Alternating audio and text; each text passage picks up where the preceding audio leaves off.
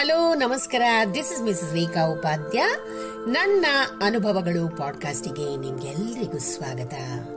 ಬನ್ನಿ ಸ್ನೇಹಿತರೆ, ಇವತ್ತಿನ ಈ ಹೊಸ ಸಂಚಿಕೆಯಲ್ಲಿ ನಾವು ಗೌತಮ ಬುದ್ಧರ ಒಂದೊಳ್ಳೆ ಉತ್ತಮವಾದ ನೀತಿಕತೆಯನ್ನ ಕೇಳಿ ಆನಂದಿಸೋಣ. ಗೌತಮ ಬುದ್ಧರು ತನ್ನ ಶಿಷ್ಯರೊಂದಿಗೆ ಜೀವನದಲ್ಲಿ ಯಾವ ತರ ಶಾಂತಿಯನ್ನ ನಾವು ಪಡ್ಕೋಬಹುದು ಹಾಗೂ ಯಶಸ್ವಿ ಜೀವನವನ್ನ ಯಾವ ತರ ನಾವು ಕಂಡುಕೊಳ್ಬಹುದು, ಇದನ್ನೆಲ್ಲ ತನ್ನ ಶಿಷ್ಯರೊಂದಿಗೆ ಒಂದು ಉತ್ತಮವಾದ ನೀತಿ ಕಥೆಯ ಮೂಲಕ ಹಂಚಿಕೊಳ್ತಾ ಇರ್ತಾರೆ. ಆ ಕಥೆಯನ್ನ ಕೇಳಿ ಆ ನೀತಿ ಪಾಠವನ್ನ ಇವತ್ತು ನಾವು ಕಥೆಯ ಮೂಲಕ ಕಲ್ತ್ಕೊಳ್ಳೋಣ ಸ್ನೇಹಿತರೆ. ಒಂದು ದಿನ ಬುದ್ಧ ಭಗವಾನರು ಶಾಂತಿಯ ಬಗ್ಗೆ ಮತ್ತು ಜೀವನದ ಬಗ್ಗೆ ತಮ್ಮ ಶಿಷ್ಯರಿಗೆ ಜ್ಞಾನ ಬೋಧನೆಯನ್ನ ಮಾಡ್ತಾ ಇರ್ತಾರೆ. ಅವರಲ್ಲಿ ಒಬ್ಬ ಶಿಷ್ಯನು, ಸ್ವಾಮಿ, ನೀವು ಇಲ್ಲಿ ತನಕ ನಮ್ಗೆ ಎಷ್ಟೆಷ್ಟೋ ಅದ್ಭುತವಾದ ವಿಷಯಗಳನ್ನ ಮತ್ತು ಅದ್ಭುತವಾದ ನೀತಿ ಕಥೆಗಳನ್ನ ಹೇಳ್ತಾ ಇರ್ತೀರಿ. ಅವುಗಳಿಂದ ನಮ್ಮ ಮನಸ್ಸಿಗೆ ತುಂಬಾನೇ ಶಾಂತಿ ಸಿಕ್ಕಿದೆ, ಎಷ್ಟೋ ಸಂತೋಷವಾಗಿದೆ ಕೂಡ ಅಂತ ಹೇಳಿ, ಸ್ವಾಮಿ, ಯಾರಾದ್ರೂ ನಮ್ಮನ್ನ ಅವಮಾನಿಸಿದ್ರೆ ಅಥವಾ ನಮ್ಮನ್ನ ಹೀಯಾಳಿಸಿದ್ರೆ, ನಮ್ಮನ್ನ ಕಡಿಮೆ ಮಾಡಿ ಮಾತಾಡಿದ್ರೆ ನಾವು ಆ ಸಮಯದಲ್ಲಿ ಏನ್ ಮಾಡ್ಬೇಕು, ನಾವು ಯಾವ ತರ ಅವರಿಗೆ ಸ್ಪಂದಿಸಬೇಕು ಅಂತ ವಿನಯದಿಂದ ಬುದ್ಧರಲ್ಲಿ ಕೇಳ್ತಾನೆ. ಆಗ ಬುದ್ಧ ಭಗವಾನರು ಈ ರೀತಿ ಹೇಳ್ತಾರೆ, ಮಗು, ಅವಮಾನ ಮತ್ತು ಅವಹೇಳನಗಳು ಎದುರಿರುವವರು ಅವರಿಗೆ ಅವರೇ ನಾನೇ ದೊಡ್ಡವನು, ಶ್ರೇಷ್ಠನೆಂದು ಭಾವಿಸಿಕೊಳ್ಳೋದ್ರಿಂದ ಈ ಅವಮಾನ ಮತ್ತು ಅವಹೇಳನಗಳು ನಡೀತಾ ಇರ್ತವೆ.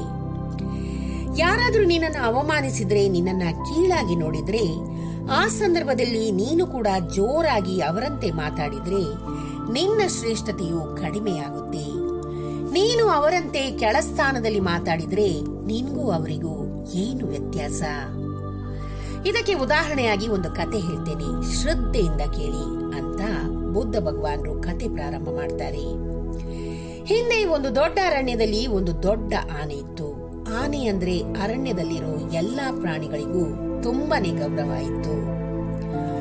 ಒಂದು ದಿನ ಆನೆ ತನ್ನ ಪಾಡಿಗೆ ಅದು ನಡ್ಕೊಂಡು ಹೋಗ್ತಾ ಇರುತ್ತೆ. ಆಗ ಒಂದು ಅಲ್ಲೇ ಪಕ್ಕದಲ್ಲಿರೋ ಹಂದಿ ಬಾಲ ಆಡಿಸುತ್ತಾ ಆನೆ ಮುಂದೆ ಬಂದು ದಾಟ್ಕೊಂಡು ಹೋಗುತ್ತೆ.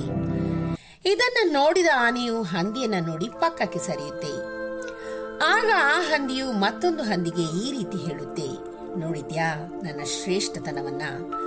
ನನ್ನನ್ನ ನೋಡಿ ಆನೆಯು ಕೂಡ ಹೇಗೆ ಪಕ್ಕಕ್ಕೆ ಸರಿದು ಹೋಯಿತು ಅಂತ ಆ ಹಂದಿ ಮತ್ತೊಂದು ಹಂದಿಗೆ ಹೇಳುತ್ತೆ. ಈ ಹಂದಿ ಮತ್ತೊಂದು ಹಂದಿಗೆ ಹೇಳ್ತಿರೋ ಈ ಮಾತನ್ನು ಕೇಳಿದ ಆನೆಯು ನಗುತ್ತಾ ತನ್ನ ಪಾಡಿಗೆ ಅದು ಮುಂದಕ್ಕೆ ಸರಿಯುತ್ತೆ. ಇದನ್ನ ಗಮನಿಸಿದ ಆ ಹಂದಿ ಇನ್ನೂ ಹೆಚ್ಚು ಅವಹೇಳನ ಮಾಡ್ತಾ ಇರುತ್ತೆ. ನಂತರ ಆನೆಯ ಪಕ್ಕದಲ್ಲಿರೋ ಮತ್ತೊಂದು ಆನೆಯು ಈ ಆನೆಯನ್ನ ಈ ರೀತಿ ಕೇಳುತ್ತೆ, ಆ ಹಂದಿಗೆ ನೀನು ನಿಜವಾಗಿಯೂ ಭಯಪಟ್ಟೆಯಾ ಅಂತ ಕೇಳುತ್ತೆ. ಅದಕ್ಕೆ ಆ ಆನೆ ಇಲ್ಲ ಅಂತ ಹೇಳುತ್ತೆ. ಆಗ ಮತ್ತೊಂದು ಆನೆ, ಮತ್ಯಾಕೆ ಆ ಹಂದಿ ನಿನ್ನನ್ನ ಅವಮಾನ ಮಾಡಿದ್ರು ಕೂಡ ನೀನು ಏನು ಸ್ಪಂದಿಸ್ತಾ ಇಲ್ಲ? ನೀನು ಇದೆಲ್ಲ ನಿನ್ಗೆ ಏನು ಸಂಬಂಧ ಇಲ್ಲದಿರೋ ತರ ಯಾಕೆ ಸುಮ್ನಿದ್ಯಾ ಅಂತ ಕೇಳಿದಾಗ ಆನೆ ಹೇಳುತ್ತೆ, ಯಾರೋ ಅಲ್ಪರು ನಾಲ್ಕು ಮಾತನ್ನ ಹೇಳಿದ್ರೆ ಅದನ್ನ ನನ್ನ ತಲೆಗೆ ಹಾಕೊಂಡ್ರೆ ನಾನು ಜೀವನದಲ್ಲಿ ಮುಂದೆ ಹೋಗ್ಲಿಕ್ಕೆ ಸಾಧ್ಯ ಆಗೋದಿಲ್ಲ. ನಾನು ಸಹ ಹಂದಿಯಂತೆ ಹಂದಿಗೆ ಸರಿಯಾಗಿ ಸ್ಪಂದಿಸಿದ್ರೆ ನನಗೂ ಹಂದಿಗೂ ಇರೋ ವ್ಯತ್ಯಾಸವೇನು? ನನ್ನ ಧ್ವನಿಯ ಆರ್ಭಟಕ್ಕೆ ಆ ಹಂದಿ ಸತ್ತೇ ಹೋಗುತ್ತೆ. ನನ್ನ ಕಾಲು ಕೆಳಗೆ ಹಾಕಿ ಹಂದಿಯನ್ನ ತುಳಿದ್ರೆ ಆ ಹಂದಿ ನುಚ್ಚು ನೂರಾಗುತ್ತೆ. ಅಂಥದ್ರಲ್ಲಿ ಆ ಹಂದಿಗೆ ನಾನೇಕೆ ಭಯಪಡಲಿ? ನನ್ನ ಬಲ ಏನು ಅಂತ ನನಗೆ ಗೊತ್ತು. ನಾನು ಪಕ್ಕಕ್ಕೆ ಸರಿದು ಬಂದಿದ್ದು ಅದರ ಮೈ ಮೇಲಿರೋ ಕೊಚ್ಚೆ ನನ್ನ ಮೈ ಮೇಲೆ ಬಿದ್ರೆ ನಾನು ಅಶುದ್ಧನಾಗ್ತೀನಿ. ನನ್ನ ಬಲ ಏನು ಅಂತ ನನಗೆ ಗೊತ್ತಿದೆ. ನನ್ನ ಬಲ ಇಂತಹ ಅಲ್ಪ ಜೀವಿಗಳ ಮೇಲೆ ತೋರಿಸೋದು ನನಗೆ ಅವಶ್ಯಕತೆ ಇಲ್ಲ. ನಾನು ಸಹ ಅವರ ಸ್ಥಾನಕ್ಕೆ ಇಳಿದು ಮಾತನಾಡುವಂತಹ ಅವಶ್ಯಕತೆ ನನಗಿಲ್ಲ ಅಂತ ಆನೆ ಹೇಳುತ್ತೆ. ಬುದ್ಧ ಭಗವಾನರ ಈ ಕಥೆಯನ್ನ ಹೇಳುತ್ತಾ, ಉನ್ನತವಾದವರ ವ್ಯಕ್ತಿತ್ವವು ಎದುರಿರುವವರ ನಡುವೆ ಪ್ರತಿಸ್ಪಂದಿಸುವಾಗ ಹೊರಬೀಳುತ್ತೆ ಅಂತ ಬುದ್ಧ ಭಗವಾನರು ಹೇಳುತ್ತಾರೆ. ಈ ಕತೆ ಕೇಳಿದ ಬುದ್ಧ ಭಗವಾನರ ಶಿಷ್ಯರು ತುಂಬಾ ಸಂತೋಷದಿಂದ ತಮ್ಮ ಆಶ್ರಮಕ್ಕೆ ತೆರಳುತ್ತಾರೆ.